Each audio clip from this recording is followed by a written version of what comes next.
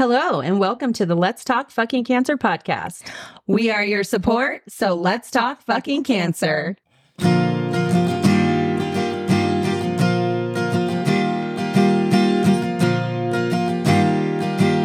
Hi, everyone. Welcome back to the Let's Talk Fucking Cancer podcast. I'm Leah, and I'm joined this week, as usual, by my fabulous co-host, Colette. Hello, everyone. And our fabulous producer, Julia. Hello. And our very special guest this week, my friend, Faith.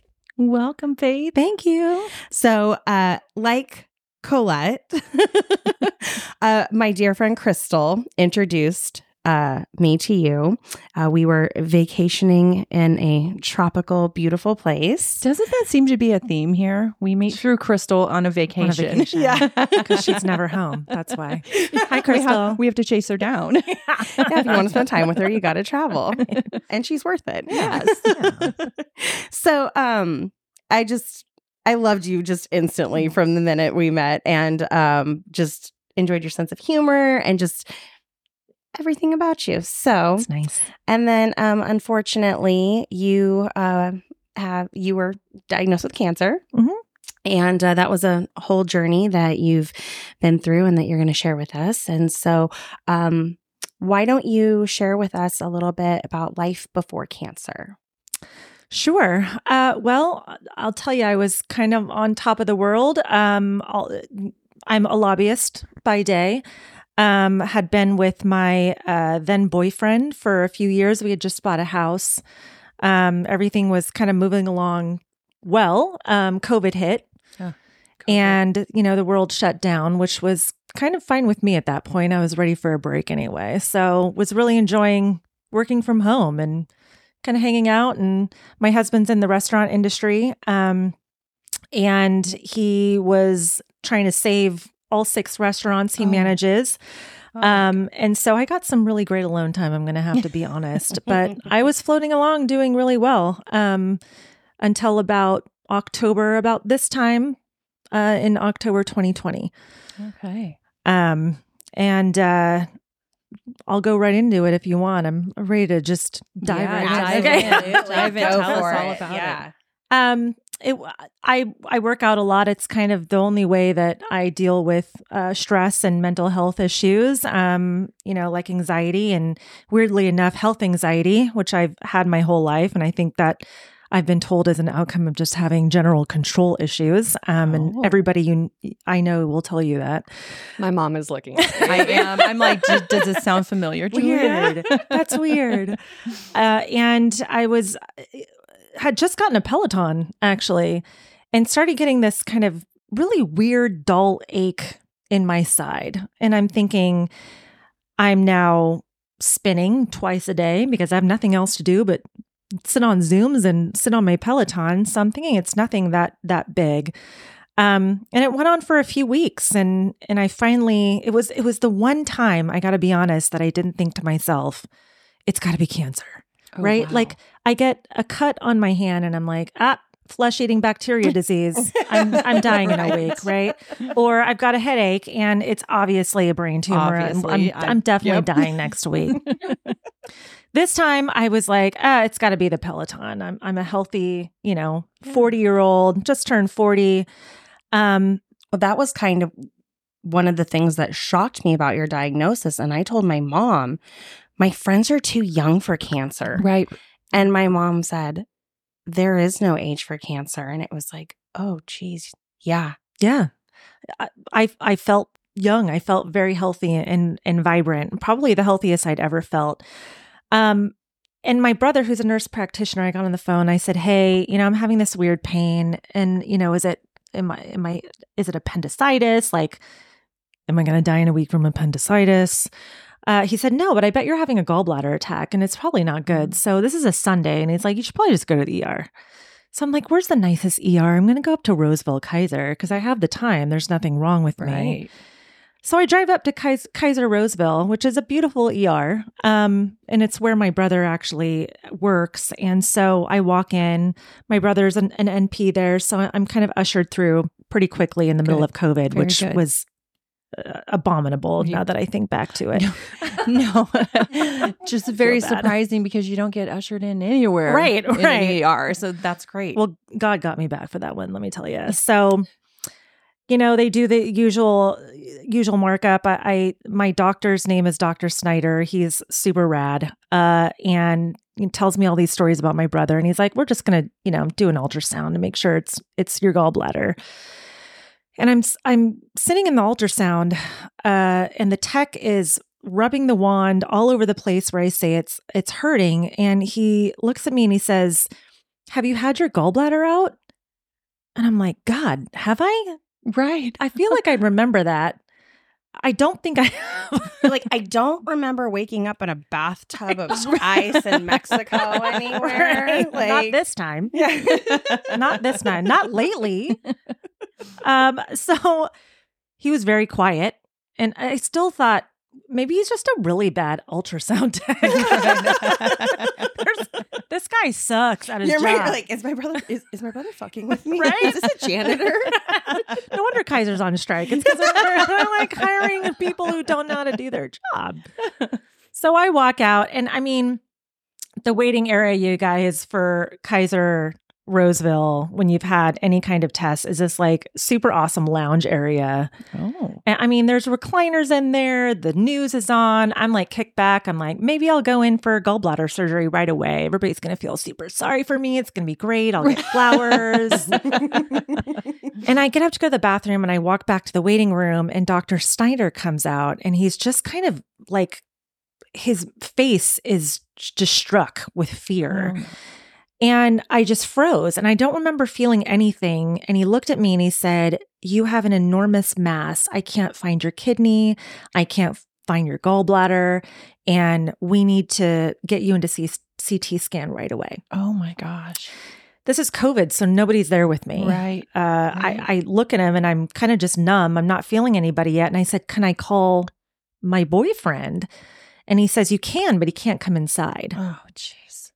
So I'm just struck there. I'm just standing there kind of struck. He goes off to order the CT. I'm standing there alone. Left just to feel all the feels. Just feel all the feels. Wow. And so I call my brother after my boyfriend, who just hops in the car and rushes up.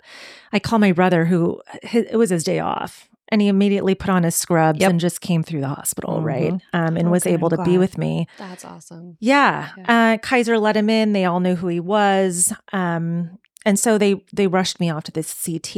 And I remember just being on the bed going through the CT, and the radiologist was just looking at me like kind of blank, because I was bawling like as I was going into this tube. Yeah. Just not knowing kind of what the outcome would be of this situation. And it's like everything just stops. You start thinking about all these plans that you have for the next day. I started thinking about my work schedule, right? Like I started thinking about, what is my dad going to say when I call him? I remember one of the nurses coming in and looking at me and saying, after the CT scan, it's really big, but everywhere around it is clear. So I bet you're going to be fine. God. Wow. And I was like, so we boo? Yeah. Thanks, doctor. You're not. But I mean, it was just, everybody was like, I've got my first taste of liquid Ativan, which was amazing. I was First of going to all, say, it works really well, doesn't it? It works so great. Should I put that on my Mexico shopping list? Yes. I go in to get blood drawn now, and I'm like, do you have the liquid Ativan though? Like, oh, urine test? I bet you need liquid Ativan for that. just You don't me test up. for liquid Hit me Ativan, up. do you? Oh. So it was a long night in the ER. I drove myself home because I told my boyfriend, just there's no reason to be here. Just go home. I drove myself home, and I'm still just thinking, weird. What the I have hell no just idea happened? what happened. Yeah. It took them about 3 days to get a needle biopsy off my liver. The mass was resting on my liver, had pretty much swallowed my kidney Wow. and my gallbladder, and was kind of a butt to my diaphragm. Wow. After the biopsy, it took them 12 days to figure out what it was. So now you were at 15 days. So this is 2 weeks. Yes. And you're still wondering. Still wondering. Oh I'm still my. wondering And if the it's, worst case scenario is I've just got 3 playing months, over. 2 months. Right. Yeah. Right. Right. I'm Googling like the size of this tumor, where it is. I'm trying to take up yoga in this period of time. I take up wee gummies. Oh, Like they are basically my lunch, breakfast, dinner. Oh, yeah. Mhm. I'm trying to think positive, but that does not come naturally to me. And I don't remember very much of that period. I started watching Schitt's Creek, Yes. Oh my gosh. which because I needed something to take my mind off. Right. Yeah. Rewatched Gilmore Girls for time number 22. My mom and I were just recommending my best friend was down with COVID, and she was asking me about shows recommendations, and I was asking my mom, and she was like, Gilmore Girls. I'm like, Yeah. oh my God, yes, that's always a Every good go-to. one. Yep. Every year, September. I'm on season 2 right I now love it. for time 23. Oh. But finally, and this is kind of probably the worst part of my treatment was I had to call Kaiser to finally get my diagnosis. You're kidding. No. And what I had to do was my good friend Frank has an internal medicine doctor at Kaiser South Mhm. who finally looked into my radiology report, which had to be sent out to Mayo Clinic, and said, I remember him saying, it's what I heard was xyloid sarcoma, Okay. because he didn't know what it was. So do you think that's why they hadn't said anything yet? They didn't know what to even call it yet? They didn't know what to call it. It was so rare that they weren't even sure that was it. Wow. And they still aren't. Okay. And what I found out was that it's called epithelioid sarcoma. It's a soft tissue tumor, which can come out of your skin, the lining of your internal organs. Mine was wrapped around my IVC, which is as you know, the Yeah. largest blood vessel in your body.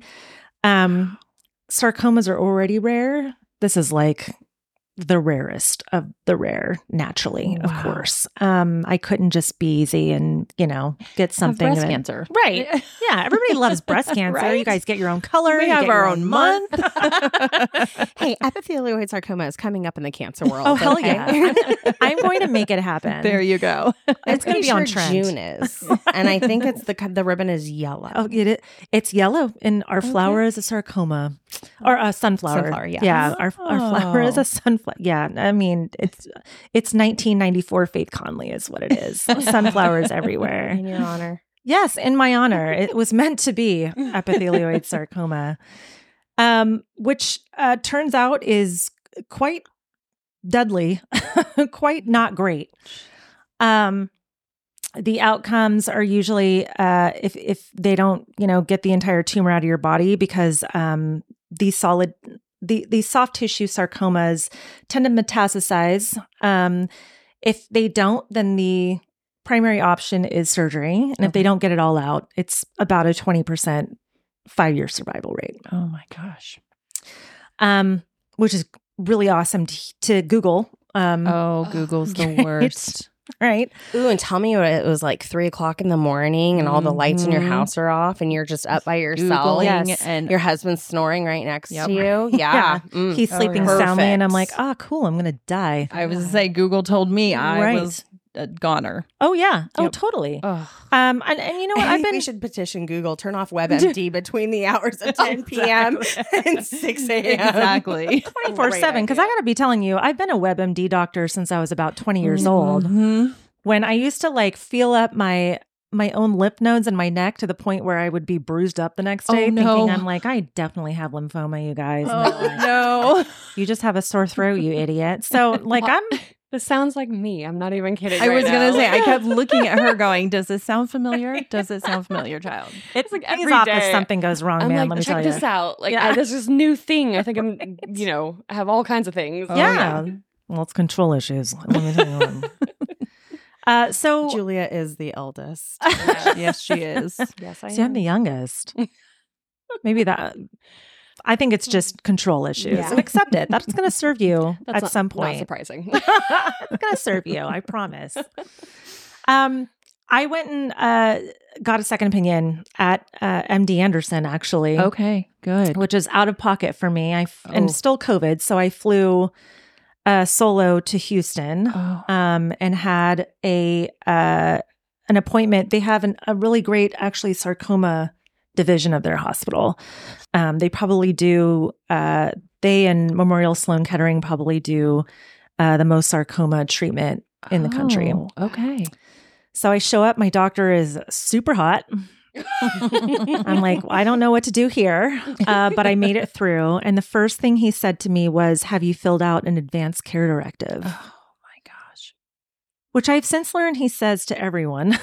But it's not what you want to hear No. right then. You're Hello, just, nice to meet you. Have you filled out an advanced care Oh, directive? This Please is don't not the kind of bedside talk. No. I was like, No. ease me into it a little, please. Great. I'm assuming that is paperwork for worst case scenario situations. Is that correct? Or Yes. okay. It's paperwork for if you pass. Oh, I see. What do you want done? I see. Are you do not resuscitate? Or what do you want done? So it goes through all the questions of if you were not to make it. What a terrible thing to hear Yeah. and be asked. for sure. And as I was leaving, I've been out of the hospital for quite some time now, but it was becoming a very common thing and a first question they wanted us to ask everyone. And Okay. I worked in critical care. So anyone coming into critical care did not want that question asked. And they're like, did you ask him about that? And I'm like, not yet. the first Give when him I got a minute. when They're like, I broke my finger. Right. So when I got good insurance, the first time I got good insurance, I went to my doctor. I wanted to get, I wanted to establish, I wanted to become an established patient. And I go in and they're like, have you filled out an advance directive? I'm like, oh God, I'm 32. Wait, what? Right. Like, Yeah. what? It's a terrible, there's got to be a nicer way to do it. Yeah. Like, hey, have you taken a look at paperwork that would tell us what you want done with your dog? Like, do that. That's going to get me. So- right? Well, that, and I actually, side note, I had this conversation a couple weeks ago with my husband. We actually do need to figure out if something were to happen, Where- what who's the heck getting the happens to my dog? dogs. Yeah. Because It's an important question. it is. And you know that I want them to Well, I will remain in come the back. lifestyle to which they are. Yes. accustomed. Absolutely. I will come back and haunt your ass. Absolutely. Promise. I'm That girl is thinking my Crystal should pet. end up with them.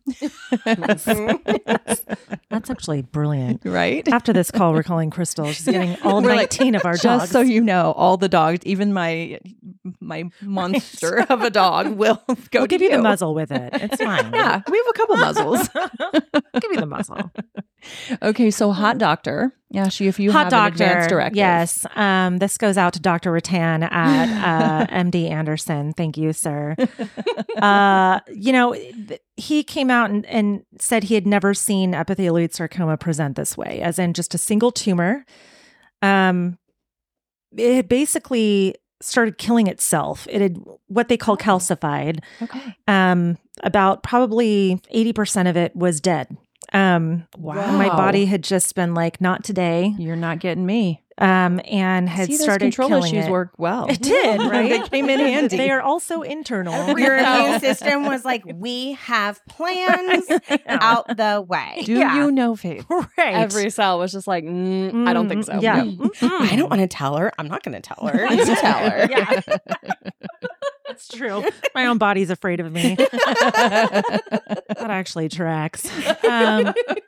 And he said, we've got something that's called a GIST tumor, which I'm sure you heard of, which is gastrointestinal stromal tumor. That's not as deadly. I'm thinking, hell yeah. He says, maybe that's it. But usually by now, with how large this tumor is, it's been in there a while and it would have already metastasized. And for an abdominal sarcoma, usually the metastasis goes to the lungs and the liver. Yeah. My tumor was resting on my liver. And did not metastasize. Did not metastasize into my liver. Wow. Which none of this was really known until surgery later, which is a long story that I'm sure we will get to. we will get to. Yes. So, MD Anderson basically agreed with Kaiser's plan. And actually, Dr. Rattan spoke with my oncologist at Kaiser. I cannot begin to explain how much luckier I am than, I would say, 70% of the people I follow on social media who have had cancer with respect to my treatment. Right. And the quickness and thoroughness of what happened to me. Because it was kind of a wham bam. It was wham bam. It did not feel like it at the time. Once I got back to Kaiser, the decision was it has to come out, obviously. The problem was it was wrapped around the one blood vessel that is really hard to do anything with. And they didn't know how they were going to get it out. But there was no option to leave it in there. My oncologist at Kaiser had to reach out to 3 or 4 Kaiser surgeons up and down the state. And each time I would get a call that they had said no, that they couldn't do it. Yeah. And my Kaiser oncologist, bless her heart, and this is not to be meant to be derogatory at all, but there was an English language barrier. She was great, but the way she presented it to me every time was they said it's inoperable, which wasn't the case. No. It's just that they couldn't do it. Weren't right. willing to do it. Right. But every time I heard that, it was like, oh, cool. I don't, there's no next step after that with sarcoma. Right. Chemo is for sarcoma. It is such an underfunded line of research. Oh, okay. Because it's so rare, right? That especially for epithelioid, there's one chemo line that they figured out will work. Radiation, it basically gives the middle finger to radiation. Is like, now I'm coming back even harder. Oh, which chemo is that? It's it's the AIM. Doxorubicin. I sound like my oncologist. Is it the Red Devil? Yes. Yes. Oh, I got that. That's one. what it's called. Oh, Red Devil. Because it's red and it's the devil. Red and it's the devil. Mm-hmm. It's the worst one. Mm-hmm. She finally found a surgeon in San Francisco who agreed to do it. And I found that out on the day that I was about to elope with my now husband. Oh, wow. Yeah. We had gone to the coast, to Timber Cove, shout out to Timber Cove for anybody who's looking to get married without any loved ones, friends, or family. It's a great spot to go.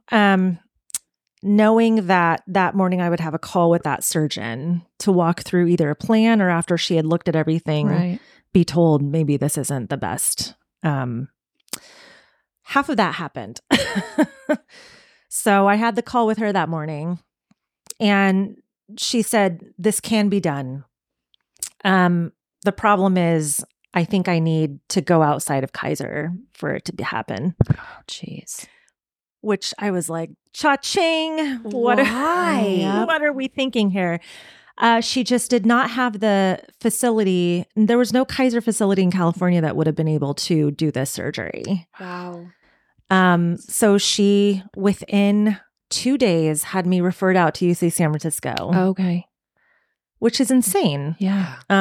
When you think about how people have to fight to get scans or blood work, right? Yeah. Within 2 days, I had a call from Dr. Corvera at UC San Francisco, he started the Zoom call with, I can do this. Oh, now that's the approach you take. Yeah. And that was he met me and that was the first thing he said. He looked me in the eye from the Zoom and he's like, I can do this. Oh, thank God. And I will never forget that moment. Yeah. I'm never going to forget that man. Yeah. In that moment, I think I remember you telling me in that moment, it gave you hope. Probably the first time I had true hope, really. And how long had this been now from? This was 2 months later. 2 months later. Yeah. Okay. Wow. This was December. Okay. I had just come off a week of watching like Stepmom and what's that one where she starts screaming at somebody in the hospital because they won't give her cancerous daughter pain medication. Oh my gosh. Is it Shirley MacLaine. Yes. what is the name of it? Oh my God. Howard Julia's like, I have no idea. Yeah. like, Julia who's in wasn't it? born yet. It wasn't Julia Roberts, the daughter? Was this No, the it's one? like No. Annette Bening, Yes. Shirley MacLaine. Yeah. It. We'll edit that back in. Yeah. Yeah. We'll remember and edit But I'm that watching all these like cancer movies, right? Annette Bening and Shirley MacLaine. It has to work really hard. We have terrible Wi-Fi in here. Oh. Tender. It's like something about, is it either a star or a deer or a Dear. Not Mommy Dearest. That's No, different. I hope you weren't watching that one either. No. I mean, I was into some horror movies at that point, but then I started getting scared about going to hell if I died. So, but yeah, so I'm watching all these movies of like beautiful cancer stories. Oh. I'm like, if I die, I'm going to go out this way. And then that news comes and, it was amazing. I was scheduled for surgery in February of 2021, Wow. which felt like forever, right? Yeah. I'm thinking this is going to metastasize by then. Right. And they all kept telling me that thing is the size of a Kia and it's half dead like a Kia. Yeah. So that thing's not going anywhere, right? But I'm just on edge for 2 months. I can't imagine. Oh, no, I could not imagine. Yeah. And the fact that it had already been 2 months and now it's 2 months later. Yeah. Ding, ding, ding. Terms of endearment. Thank you. Wow. Yes. I had the tea and you had the deer, and we could have come to something at that point together after a few hours. Thank God for Google. Sometimes. So I made it through the holidays, thinking this could be my last Christmas. I mean, I think that every year still, Yeah. but it's just it's this weird like time stopping feeling, especially during COVID, and anybody you have on who has been diagnosed or dealt with it during COVID, it's like this added layer I can't even imagine. of loved ones not being able to come to your biopsy. Right. My brother was able to come. My brother was a rock star. Also fentanyl. Don't do fentanyl, The good kids. kind. The good kind of fentanyl is really awesome, not the kind that kills you. The kind that's only get from a administered by doctor. professionals. By professionals. Yes, don't do drugs, children.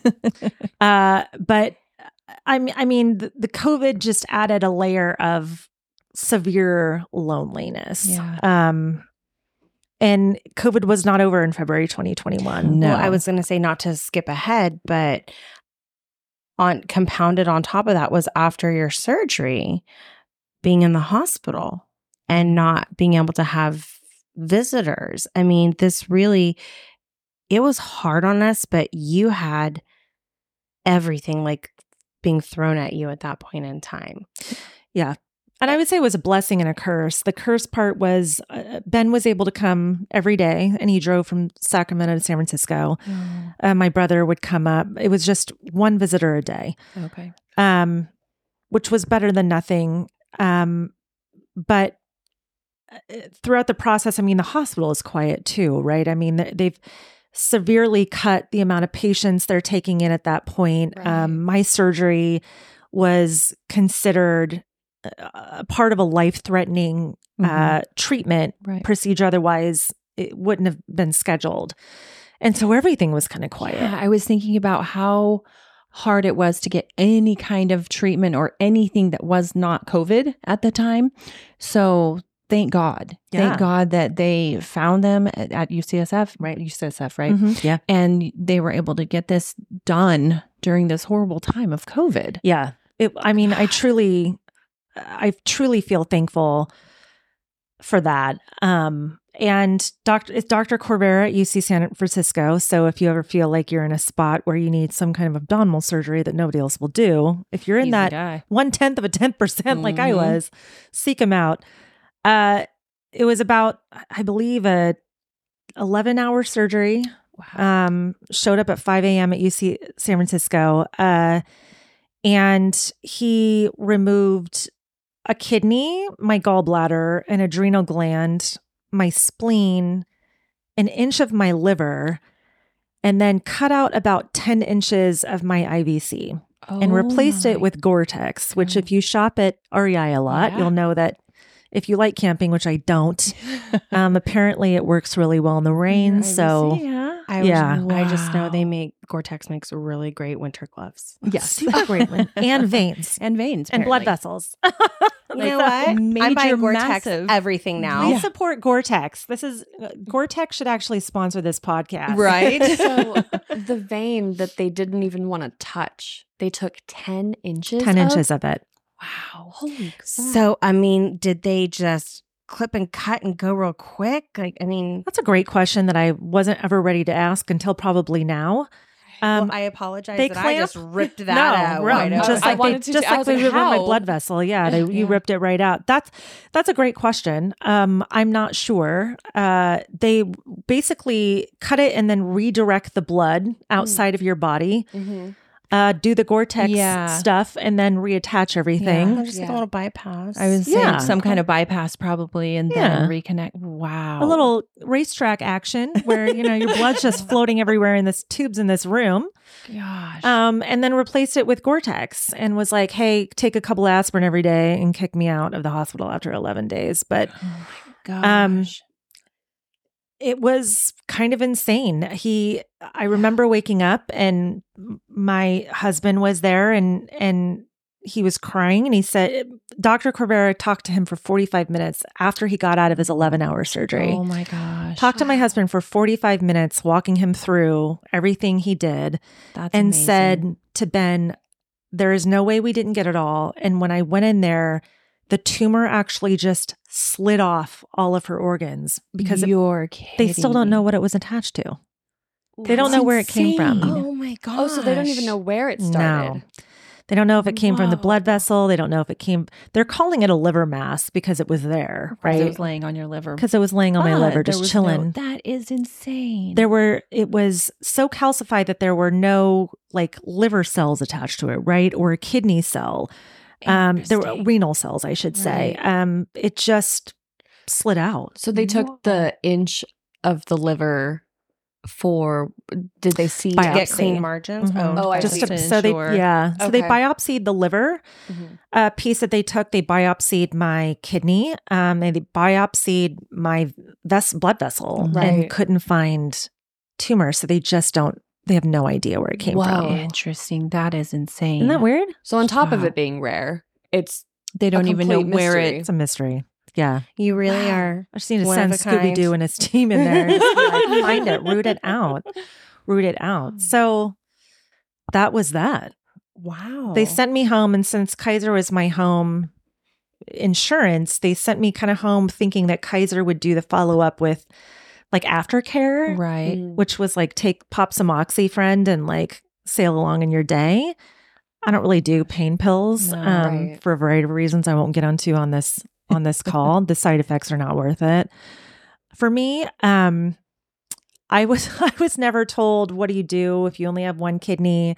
I was never told like how long am I gonna You're be like- kidding. So you had They none didn't of talk this about follow this up during your No. 11 There's days. no pamphlet that they send No home pamphlet. on what to do No. after epithelioid Now there are sarcoma. pamphlets on how not to get addicted to oxycodone. Oh my but not what to do if you have one kidney, One kidney and we've or taken your no blood spleen vessel, and right, an and- inch yeah. of your liver, and Yeah. you have Gore-Tex. Like none. Here's what of to do, this- friend, if you basically have a rain jacket living inside of you. Right. No, Wow. no. I only learned a couple months ago when I was finally ready to Google things that I'm not supposed to take ibuprofen, Oh, no. no. which is fine. I don't, but I'm Yeah. just, yeah. Well, That, maybe so there was I just should have been told this. right Wow. a breakdown of information sharing there. You were there for 11 days. I was like, there for I 11 don't days. understand how in any of that So time. did your they- Kaiser oncologist follow up with you during those 11 days? No. And mainly because I was transferring myself to another oncologist. Oh. Because the language barrier had caused a lot of just undue stress Yeah. for me because I couldn't understand what was being told to me. Right. And so I was in the I process gotcha. of changing to a Santa Okay. Clara oncologist with Kaiser. And so that transfer hadn't really come because I was kind of floating out there, really. Yeah. Jeez. Just Wow. waiting for someone to kind of like grab your hand and go, hey, this way. Oh, you lived. Great. Here's your next step. Right. They're like, ooh, weren't expecting that. Right. Oh my God. Crap. Yeah. Like the book just ends there. Right. Yeah. They haven't finished the next chapter yet. Make it, so we didn't really didn't do the research. You could write this. the next chapter. Apparently, you know So, a little bit more than step, they do. Next step. My book is coming out soon. But yeah, I kind of floated out there for, honestly, probably until about April. Wow. When my new oncologist was like, you need a scan. Okay. And we had our first real meeting. But since UCSF said we got it all, Kaiser was like, sweet. Cool. Yeah. Thanks We're for done. that. Paid the tab and left a tip and got And she's on her way now. She's all better. She's Let cool. her go. She's cool. Yeah. So now what did that meeting with your oncologist look like? Or was it just pat you on the back and see you in a year for a scan? No, he's great. Again, well, he retired. What the I know. It's honestly like if you've had cancer, it's like losing a parent almost, right? It is. You start to trust somebody Yeah. and then they're like, I'm 70 years old and don't want to do this Oh, anymore. no. I'm like, I don't blame you. My radiation oncologist just retired and I'm 6 years out and it Oh, yeah. freaked me out. And Yeah. she's like, Colette, you're okay. I'm not the It's only one who been knows 6 this years. stuff. Right. I'm Right.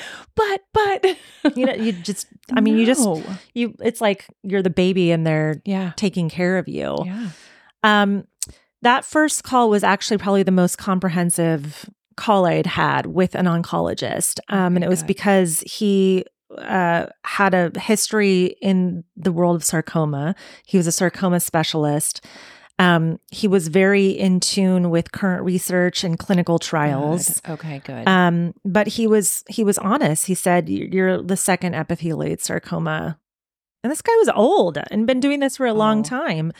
That's crazy. Epithelioid sarcoma was not named until 1990. Oh my gosh. Yeah. You're kidding me. Yeah. Is the instance, I think when you shared with everybody that it was epithelioid sarcoma when I went to the internets, Mhm. is that there's like only 5 people diagnosed every year. Like, I mean, Oh my gosh. the population is so small that's one reason why it hasn't been studied.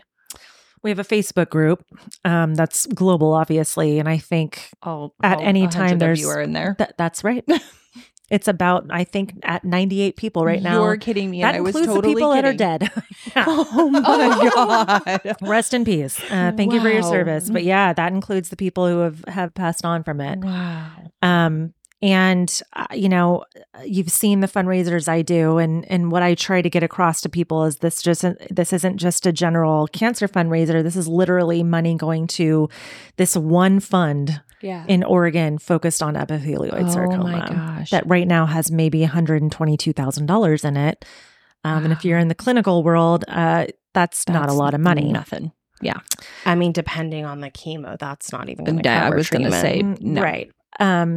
And they've got people working on it really hard. We have a researcher in Italy who his daughter lost her hand to epithelioid sarcoma. And so he is very invested in treatment options. But it's like him, me, and maybe 3 other people in the world that are focused on getting more treatment options for Jeez. not only epithelioid sarcoma, but soft tissue sarcomas at all. Okay. Yeah.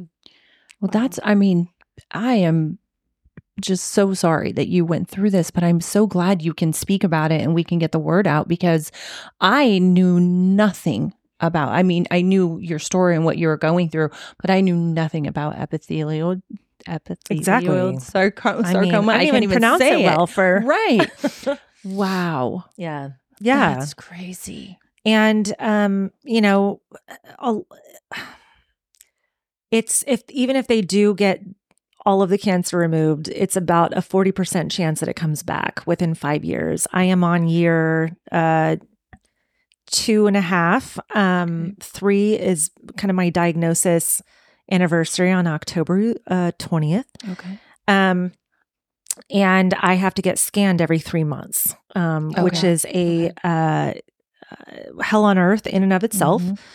Mhm. You get the scanxiety. I get the scanxiety, which I would have laughed at before all of this. And the toll even that takes on your brain and body is like, you know, we're all women here. You get PMS once a month, right? Stuff that you would have never thought would be associated with your hormones, like throws you into overdrive. And that's what happens with scanxiety. It's it's almost physical, like, oh, absolutely. The pain you get, you know how this is. Absolutely. And my mind just stops working for like the 3 days beforehand, where at work, I'm like basically just kind of dialing it in. Yeah. And just this last scan is the first time I've been able to go back to work the day of after having the scan in the morning. Yep. I'll be every 3 months for the first 4 years. Okay. And then it goes to every year. And then it goes to every 2 years. So sarcoma is known as the forever cancer. You're never cured of it. Oh, wow. It can always come back. Yeah. So, you know, you can go into remission. It's what they call no evidence of disease, which is what I'm luckily in right now. Yeah. There's a couple spots on my lungs that they've been watching that seems to be pretty benign. But at any point, I've seen stories where it comes back after 7 or 8 years and it kills them. Wow. So identification, finding it via scan is the best way to get it. Gosh. I'm working with the cancer coach, and it's been amazing because she's helping me through survivorship, and air quotes, the guilt, and the guilt and the living between fear and grief and all of that stuff. But it's been a huge eye opener. Shout out to Abby Keller, love her dearly. But definitely, she could always be a resource too. Yeah. So that's one of the things I looked for when I was first diagnosed was it's really hard to find. You need a therapist to get through that. Absolutely. And Kaiser's really good about it's what they provide, what's called a social worker. That's kind of the conduit between you and your oncologist. But they deal with the freakouts, right? Where my social worker at one point said, Faith, you're not dying. We just have to find somebody that's going to take it out. I promise you're not dying today. You're not dying tomorrow. But I couldn't find a therapist that specialized in cancer or facing, the idea of death or what it takes to get through a scan. Yeah. I could never find that. That moment to moment where I was saying prior to my little moment there, that I thought I was totally fine going into, I was like, I'm on year 6. I'm good this time. And I went into my checkup 2 weeks ago. A week ago. A week ago. Mm-hmm. And I got triggered and I wasn't expecting it. And I was like, no, I'm good. Why am I freaking out? Because she said I needed an ultrasound. And I'm like, what? I don't need an ultrasound. I don't want to do this. Everything's fine. We went through the ultrasound and everything's good. But I had to talk to my cancer coach. And I was just like, I'm freaking out and why I wasn't expecting this. And so we, as Ways, our nonprofit, found Abby, and I didn't know they existed.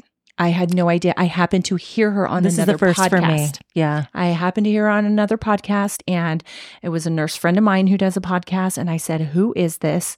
I have to meet her. Yeah. I need her in my life. My clients need her in their life. And so she coaches people through the cancer journey, survivorship, all the things. So I got a resource for you. Yeah. That's great to hear. This is the first I'm hearing of something like that, which means that people who don't have that access are probably having an even harder time. Absolutely. And this is, this is kind of what brings full circle the idea of this podcast is the fact that I follow a lot of people on social media going through their cancer journey right now, because it's almost a form of therapy right there. Is like, I'm not alone.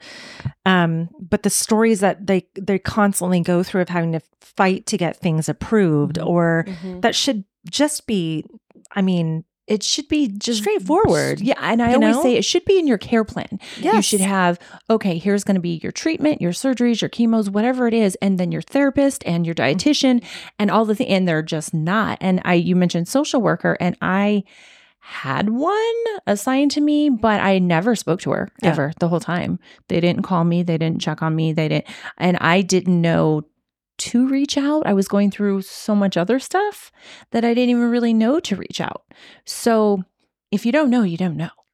Right. And you're not in the headspace to try it. No. Right. I mean, you're dealing with so many emotions that I tend to, again, with the control issues, like if I lose control of one thing or I can't predict something, then everything else starts to fall apart on the perimeter, right? Yep. I shut down. And so trying to research how to get help for myself beyond just the physical and get help for my brain was a huge chore that I didn't want to face. Right.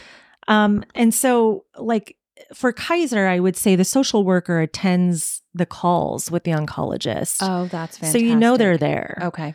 Their name. They exist. And that's the first thing they do is they're like, here's your social worker. Good. But if that's not a standard practice, then people are just getting off the phone with their oncologist with no direction on how to just deal with waiting for the biopsy results, waiting for the scans.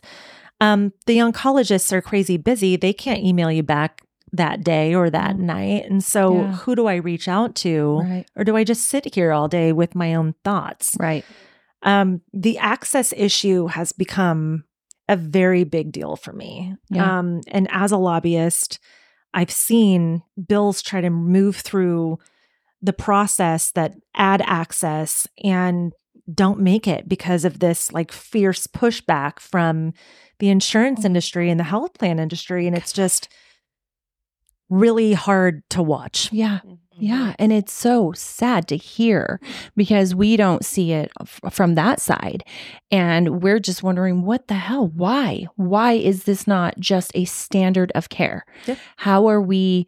There's so many people diagnosed with cancers. And then you have your rare cancers, something like this, why isn't it a standard of care? Why aren't we being just led through a little bit more smoothly and help us out? And then when you're all clear, you're really just screwed because nobody's there for you. They're like, bye-bye. They did their part. They got you through it. So now just be happy that they got you through it. Yeah. Why are you Good sad? luck.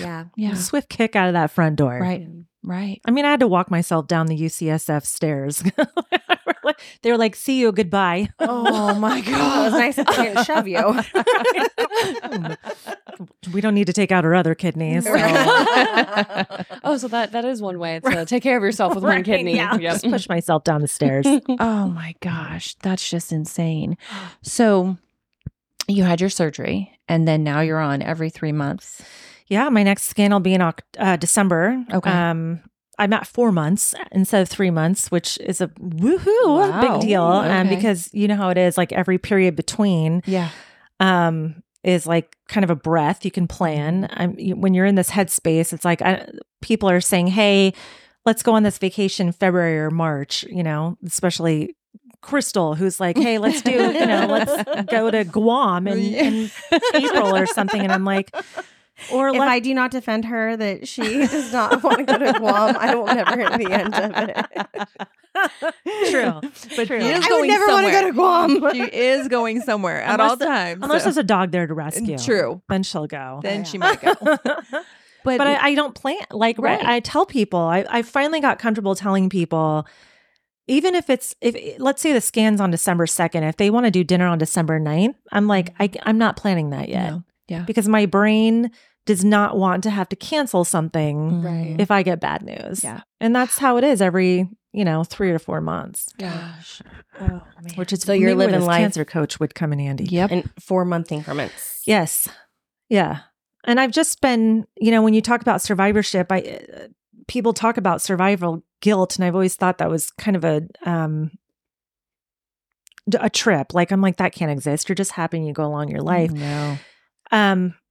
It's not. I feel there's no reason that I should be here and somebody else with epithelioid sarcoma. I lost somebody 2 months ago who I had started talking to who was 21 years old. Oh, I'm so sorry. And, you know, had it for 4 years in past because they just couldn't get it under control. And it's just that kind of stuff goes through your head as in, why? Right. You know, you go through the whys and you want to be happy, but at the same time, it's like, how did I get here? It's such a mind game. I had a friend pass who we both ended up with triple negative breast cancer, rarer than most. And she passed and I didn't. And I, of course, am so thank God and grateful that I'm here. But it's like, why could she? Why did it have to take her? And that you can't rationalize it. And it just makes me crazy. And I still go through that where it's just going, you know, living in that fear versus grief, that state of, I don't even know which way to go. And where's the happy? Yeah. Absolutely. Where's that relief? Right. That everybody is expecting you to constantly be feeling, right? Be grateful, be You're positive. So lucky. Oh my God. If I hear that one more time, I will punch somebody in the face. You guys could do an entire series on what not to say to cancer. We want We've to. talked about it. We want to, Yeah, and we will have you back for it. I because, have started writing them down. Like the main thing that I hate is do not ever tell somebody, well, you could die in a car accident tomorrow. So why are you so worried about it? Be grateful for today. Well, guess what? Today's hard. I want to be grateful for 8 years from now. That's what I want. Yes. Yeah. I completely agree. The guilt, the survivor guilt is strong. It is. Yeah. It is. It's such a mind game. And it's just, you know, I get well, you're 6 years out. Aren't you so happy? I'm getting better. Yeah. But it's still there. It's a mind game, and I don't know how to navigate. I just found Abby. It's been 6 years, and I just found my cancer coach. Yeah. So it's like, I'm working on it. Your brain is never in remission from that. You experience. know what? That is a great way to put it. Your brain is not ever in remission from it. I mean, the evidence of disease is always there in your mind. Like you're waiting for it to come back. You're waiting for that.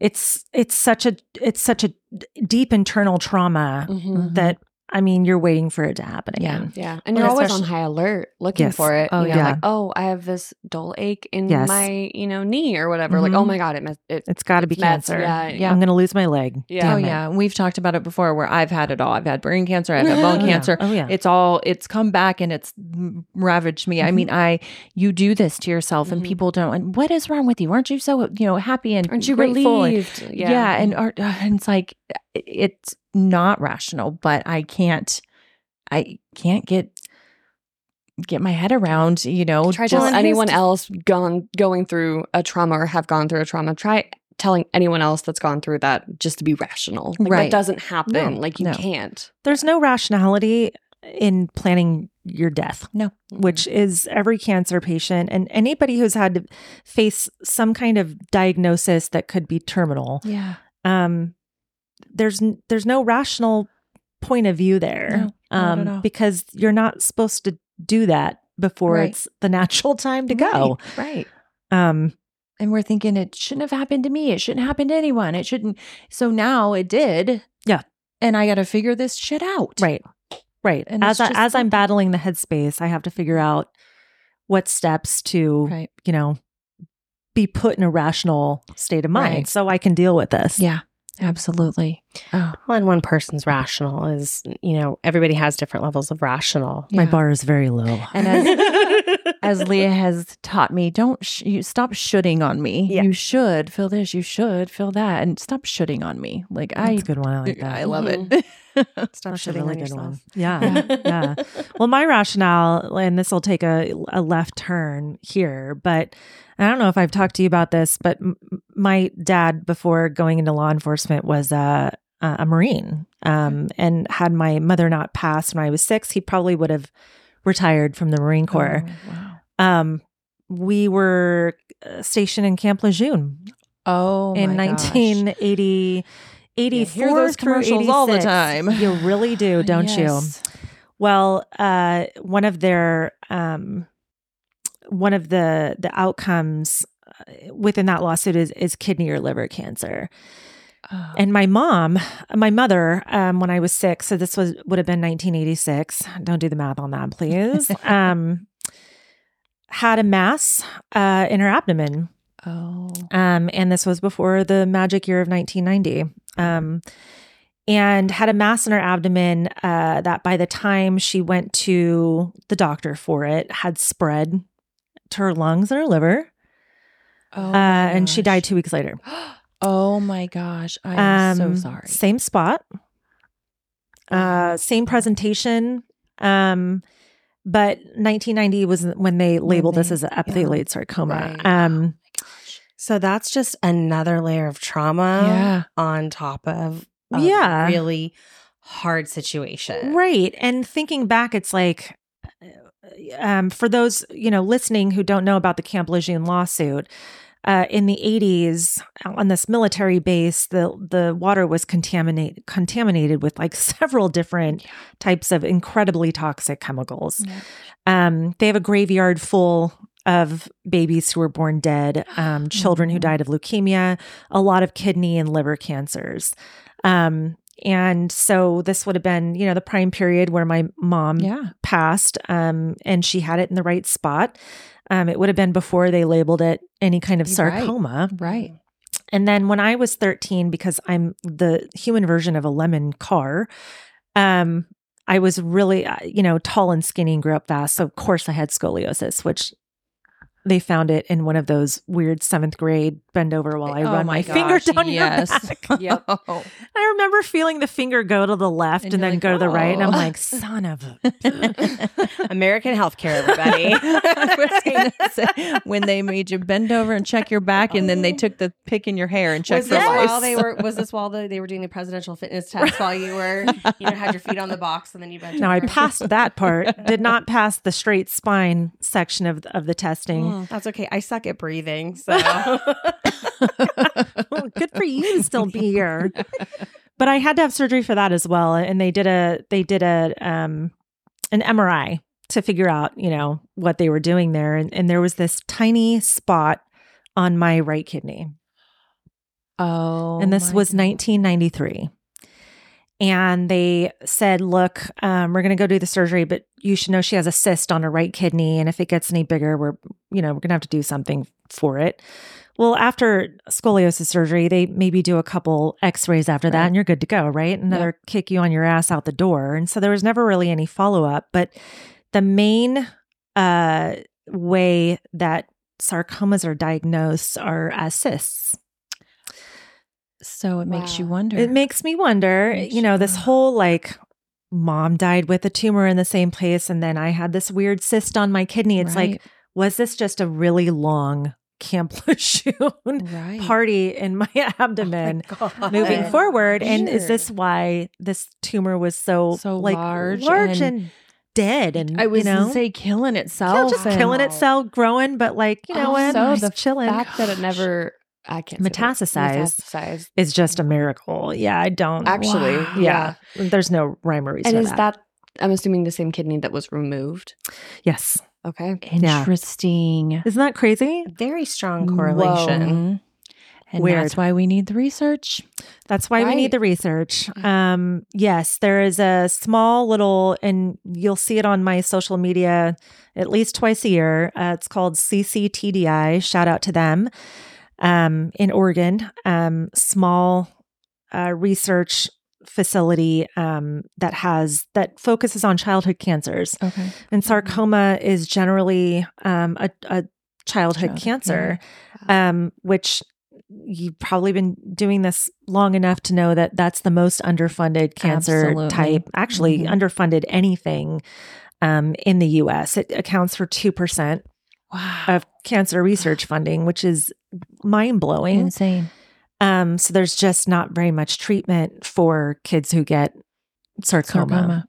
I don't want to call it popular, but the most common, and I'm sure you heard of it, is osteosarcoma, which is the bone cancer. Yeah. And that tends to get the most funding, but even then it's pretty much nothing. Yeah. Interesting. Wow. So we need to do better.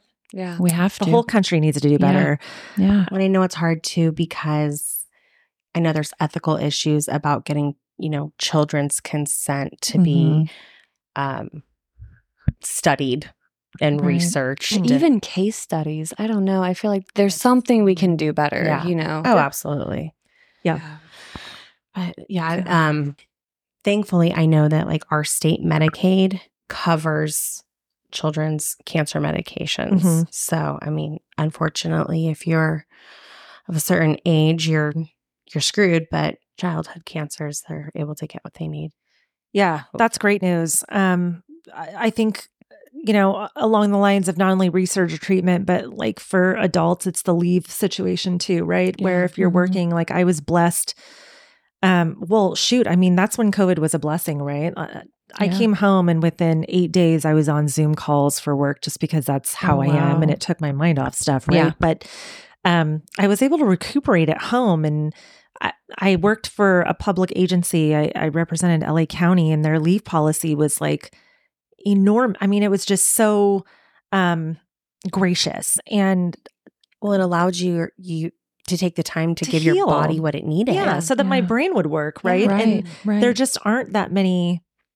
There are not that many employers like that. No, not at all. Without having to go on short-term disability and lose like a quarter of your pay. And we talk about how people have lost their homes. They've lost everything because they couldn't afford their homes or lifestyles or anything after cancer because their insurances or they lost their jobs or whatever. And it's just so sad. It is sad. I feel like I heard this one.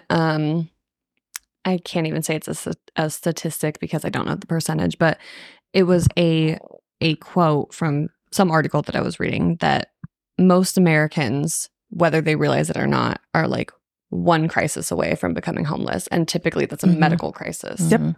That is absolutely true. Yeah. That makes sense to me. Yeah.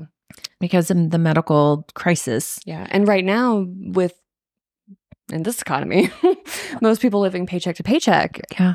You can't afford to miss even a week of work. Right. Without then being behind. And even if you go on disability, you're getting a fraction of what you would make. And how we've discussed this, how would you make it? How, if you had to go on a fraction of your pay and you're already living paycheck to paycheck and you're battling cancer or something like that. It's just, I'd have to come home. Well, and that brings up a really good point where I keep saying a lot of the cancer people I follow on social media, I sound like a total doofus, but I really do like track these stories, have gone home to live with their parents, because it was the only way they could afford. Yeah. So you were saying that, because you had to go outside of Kaiser, were you responsible for a portion of that? $0. I never saw one bill. Oh, thank goodness. I don't even know how it happened. That had to be over $1 million surgery. Yeah. Oh my God. You hear a lot of flack about Kaiser. I've had, my own run-ins with them. I will never, I'm forever indebted to that system. Yeah. I'm indebted to the doctors that got me there. Yeah. And those that were willing to take the chance and to fight. Right. Yeah. And that valued you and your life enough to say, I'm going to give her a chance. Yeah. And I think a lot of that had to do with, when you look at my charts and you look at the notes from the oncologist and the surgeon at Kaiser San Francisco who referred me out, all of them say very healthy 40-year-old with mass, right? And that's their focus. And it's probably what got me referred out was very healthy. But everything's right with this person except for this mass. Right. Yeah. I was like, she rides Peloton. She does boot camp. She has a trainer. That's what pissed me off too, right? I'm like, come on, man. Well, and I really need to redo your introduction because as I'm sitting here thinking, I'm like, you did so much more even. I mean, you ran Ragnar races. Oh my gosh, that's yeah. I mean, forget Costa Rica. Dare. I mean, back in through Ragnar and stuff, and which was crazy, right? I mean, I was doing all of that with a 7-inch tumor in my abdomen, which is nuts to me. But I tell people now, I think the workouts are what helped kill that thing. Yeah. Absolutely. Right. And I will, to my dying day, whenever that is, hopefully in And 40 your control years. issues. Yes. And my control issues. Any I tell therapist, people, you got a new oh, God, client. yes. What's her name? Abby. Here I come, girlfriend. Meet Faith Conley.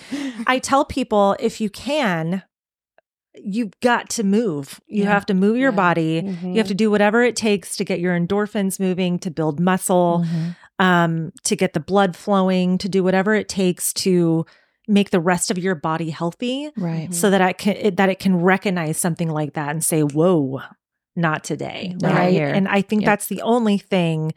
Because look, I don't have great genes. I mean, I've walked you through the shit that I've dealt Yeah. with here. Camp Lejeune. Yeah, I mean, really, I was set up to fail. You know what I mean? It's just like, I mean, in the grand scheme of things, I was meant to not be here. I try to tell people, and that's another thing about the medical system, where it's like nobody at Kaiser or UC San Francisco told me to work out. No, Right. There's never been a nutrition follow-up. Nope. I'm lucky in the fact that I do that on my own because it Mhm. makes me feel better.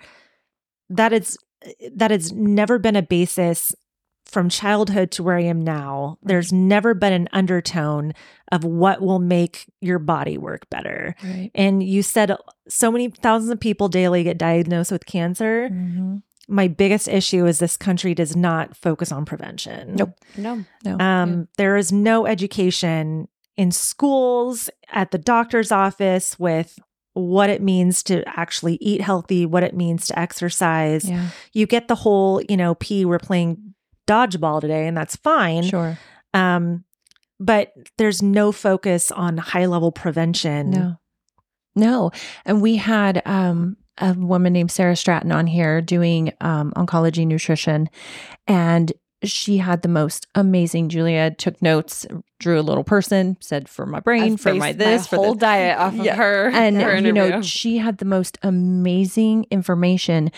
But you have to find her, Mhm. or you have to find someone like them. Right. And it's not through insurance, and Sure. it's not through your doctor. And if you don't know, you don't know. Why isn't this information being taught Why is it early not on? accessible? Yeah. Because to me, that would save insurance companies millions of dollars if we Yeah. all started just being healthier. Yeah. But the access to that information is hard. But Mhm. what is floating out there is go to juice and fast for 30 days and you'll Right. cure your cancer, or don't get the chemo. Focus on this, Press weird. pineapple juice. Right. Or stick lion's mane up your ass and suddenly you're going to cure your cancer. That's what's free and accessible. out there. Exactly. Instead of actually, if you avoid processed meats and limit your alcohol intake, I don't really do that last part very well. Then you're going to drastically reduce and eat Right. more green leafy vegetables and go for a walk. Right. Right. That's not out there. Yeah. Yeah. Or if it is, it seems like inaccessible because people are living in such a frenzied state and such a state of survival Yeah. Mhm. that they're shoving what's convenient Convenience. into their Mhm. mouths and not moving their bodies. Mhm. And yeah, Yeah. I totally agree with that. Yeah. So now we are, remind me how long out to almost coming up 2.5 From years? surgery, about 2.5 years. Okay. And then October this month, 20th is 3 years. yeah, 3 years after diagnosis. Okay. Which is nuts. I feel Yeah. like it's been 10 years, but I also feel like it's been 6 months. Right. Something Right. like this. I've not actually, this is the first time I've told the story. The I've story. blogged it. It's Yeah. really easy for me to write, but this is the Right. first time I've told it. And it's stuff like this that I'm like, oh my God, that feels like last week, you know? Yeah. Which you know how that feels, where it's Mhm. just like, man, it's in there. Yeah. Yeah. Well, and I definitely appreciated you being vulnerable and opening up and blogging about your experience, because it allowed people to check in on you. Because I didn't want to bother you, or I didn't know what you were going through or Mhm. how you were feeling, and so it was a good way to let people know where you were at, Right. and then invite us in to your experience, Mhm. kind of. Yeah. That's And- really good to know. Thank yeah. you. Yeah. Well, I mean, appreciate it that. just, and I don't know, it made me feel like and I don't know if you felt this, but it just made me feel like, okay, I'm checking up on my friend. I want to know how she is, if there's anything that I need to do to step in or offer my, anything. So yeah, thank you for allowing us to check in on you. Yeah, I really appreciate that. It was a form of therapy. It was also, I work in an industry where, for lack of a better word, it's kind of this bubble, right? And it's like word gets out and spreads like wildfire. And so what I was thinking when I did that was there's going to be a lot of work people that are talking to each other. And I want everybody to have the most accurate story. And it be yours. And it be my story. Right. And I have a really hard time accepting help or love or hugs or anything that makes me feel like I'm going to, have feelings. And so this was an easy way to put it all out there and let people feel it on their own without asking me about it, without needing to get the full, without me retelling it and having to, invite in their thought process. Or you having to set your feelings aside to comfort them. So yes. Oh, and that will be featured on your podcast about what not to do with cancer patients. It will. Yes. Unless it's your children or your husband or, even other family members besides people you take care of. I was not prepared to do that. I had a cousin and I love her dearly, so I'm sure she'll listen to this, but I've already talked to her about it. Her immediate response was to start bugging me with questions because she was going to get a full genetic gene panel done to make sure she didn't have it. And so for the next month, I'm getting questions about what blood test did you get at Kaiser? What kind of test? Do this? What's your background so I can give it to my geneticist? And it wasn't until probably a year and a half later that I told her, that pissed me off. Yeah. It wasn't like that. It's the worst thing to do to somebody who's just been delivered this information. Yeah. I'm not trying to help you not get cancer at this point. I'm trying to stay alive. Stay alive. Yeah. I'm not a goner yet. I'm still here trying. We had a similar situation with my stepdad, my bonus dad, and he has a blood disorder. It's kind of like that. We kind of think it's cancer, but we kind of can't say for sure. So he's just been on a regimen of medications and stuff, and he's doing fantastic. But a family member, I won't call them out exactly, but called him to just ask what it was, what I can do to make sure I don't have it or get it, or what can I be tested for, but has never been checking up and asking, how are you? How, what's going on? It's been, well, what can I do to make sure I don't have this? Which is kind of mind blowing. I mean, I will say this, when you do your podcast about this topic, I respect the way that people react to this kind of news. You have to respect how they take it in, how they respond, because they may not have control over that. Yeah. They may have their own past trauma that lead them to react to you. I had people who would text every day, did you get your results? Did you get your results? And that was their way of reaching out and seeing how I was probably. But for me, that was like, holy shit. Yeah. Anxiety ridden. Just I'm like, when I know something, I will let you know. Right. When I'm ready. And I was saying, and maybe not. Yeah. Maybe not for a few days. Maybe it might take me a moment. Right. To be able to relay my information. It's a lot of information. It's overwhelming. It's too much sometimes. I can't process it for you as well. Yeah. And so I was going to say your blogging, I think is fantastic because it allowed people to know your story from you, what was going on, and you not having to retell it over and over and over. And my family, Ben included, and my in-laws were directing people to the blog when they were asked. Good. And letting folks know, please don't reach out to her for the story. Go to the blog. It was, the blog is called, it actually is a tumor.com. And I only bring that up not for clout, but it does provide, if you are diagnosed with cancer, if you've been through cancer, it does provide kind of a map that I went through from the beginning to the end of the surgery. And my my case, I feel, was one of the best case scenarios. So I feel like it provides a good map on what may have went wrong that got fixed, or how, to look at it and get kind of the care you need. Which is how I would, that's good information. Present that. And really how to, there's a lot of really just bad humor in there where it's just like, you can tell I'm in a super dark spot and I don't know any other way. Yeah. Like the hot doctor. So, he's still hot. You can look at we love dark humor. It's how we get through. Right. It really is. It's the only way I get through. Yeah. I'll talk to Ben and I'll see a hot woman walking somewhere. I'm like, that could be a good backup wife. Oh, it's like stuff like that. Like, do you want me to get her number just in case things go wrong? Like, I don't know. I want you to be set up. Like, you are accustomed to very good lifestyle, and I want you to still have that. Oh my gosh. Yeah, I mean, that's just, me. I love it. I love it. I love it. You're I type of person for sure. Yeah, definitely. I'm really looking forward to our next podcast. What not to say. What not to do to what the not cancer to say. patient. With the caveat, I respect you. Thank you for checking in, but F off. Yes. That's the name of my book. I love it. Thank you, but F off. I appreciate you. Get out. Right. It's a working title. Yeah, working on it. My publisher wants me to cut it down a little bit. I've got a series. It's true. Young adult. Oh my gosh. Well, Faith, thank you for being here and for sharing your story. And I feel better. I gotta say, Good. you guys should sell this as Good. therapy for cancer patients. Yeah, right.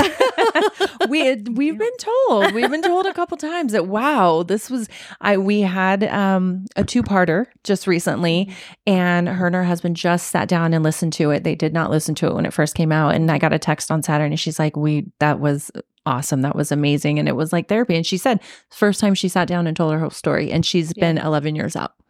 So I think we had one other person too that it was her first time telling it from beginning to end. And yep. She, we laughed, we cried, and she was like, wow, I really needed to piece it all together and really talk about it.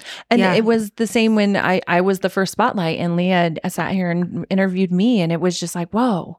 And we actually sat down afterwards and kind of went over everything, and we were like, okay, we could even go further. Well, I gotta tell you, I had a hard, I think I got maybe 3/4 of the way through that, and I had to turn it off because I was like, ooh, this is bringing everything back. And then so when you asked me, I was like, I don't know if I can do this. Yeah. And I was a little hesitant to ask you because it is such an intimate thing that we are asking you to share. Yeah. Mm-hmm. And so we really appreciate your vulnerability. It's going to help other people. It really is. I hope so. I think the main message I want to tell people is it's really hard to be told to advocate for yourself, right? And you have to, but I don't want to just tell people that without giving them some kind of background how to do that. Yeah. And how, you can't just be told to be strong. That's bullshit. That's bullshit. Knit that on a pillow if you want to do that. Right. Right.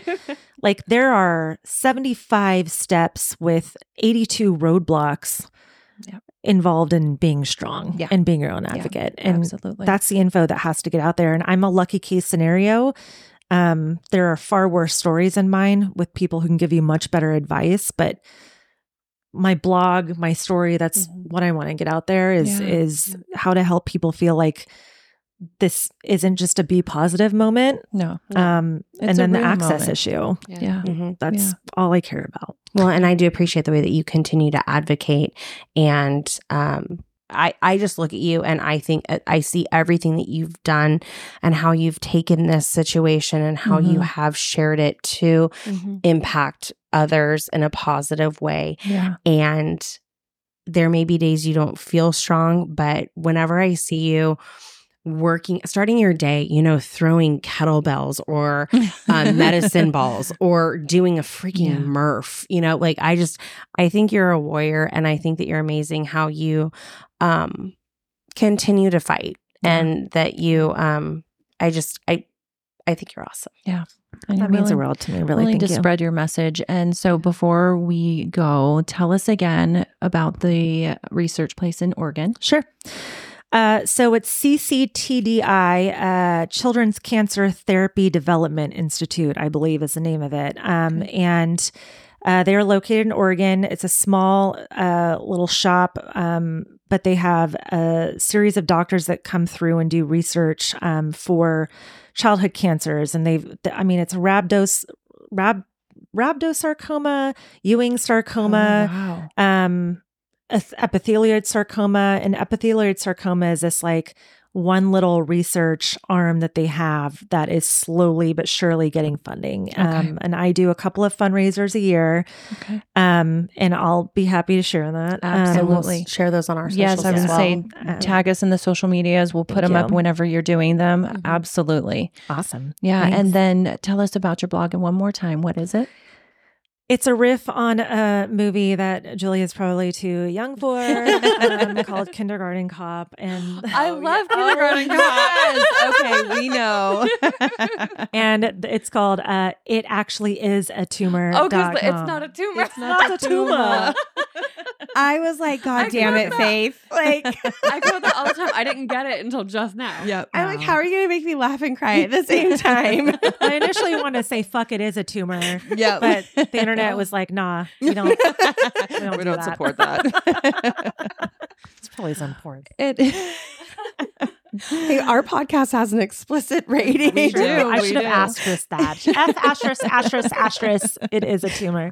I love it. Well, just Well, thank you so much. Yeah. Thank you guys. It has been such an honor to hear your story and to share it. And it's such rare information Yeah. that I think this was so important. So important. Good. I'm really glad I could be here to learn about it. I had zero idea. I think a lot of people could probably say the same thing. And the fact that, you unfortunately had to go through it, but can now, teach, the world about it and continue to spread information about it and just really advocate for funding for research is just amazing. Thank you. You guys could probably do a whole podcast on childhood cancer issues and research. So Yeah, definitely. Yeah. Well, and everybody out there listening, if you have any topics that you would like us to delve into or would like to hear any, certain, or if you have a story that you would like to share, please send us an email at podcast@weareyoursupport.com.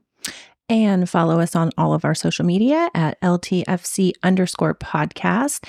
Listen to us on all the podcasting platforms, and we will be with you next week with some tips and tricks. So thank you, Faith, for being here tonight. thank you. Thank you, everyone. See you next week.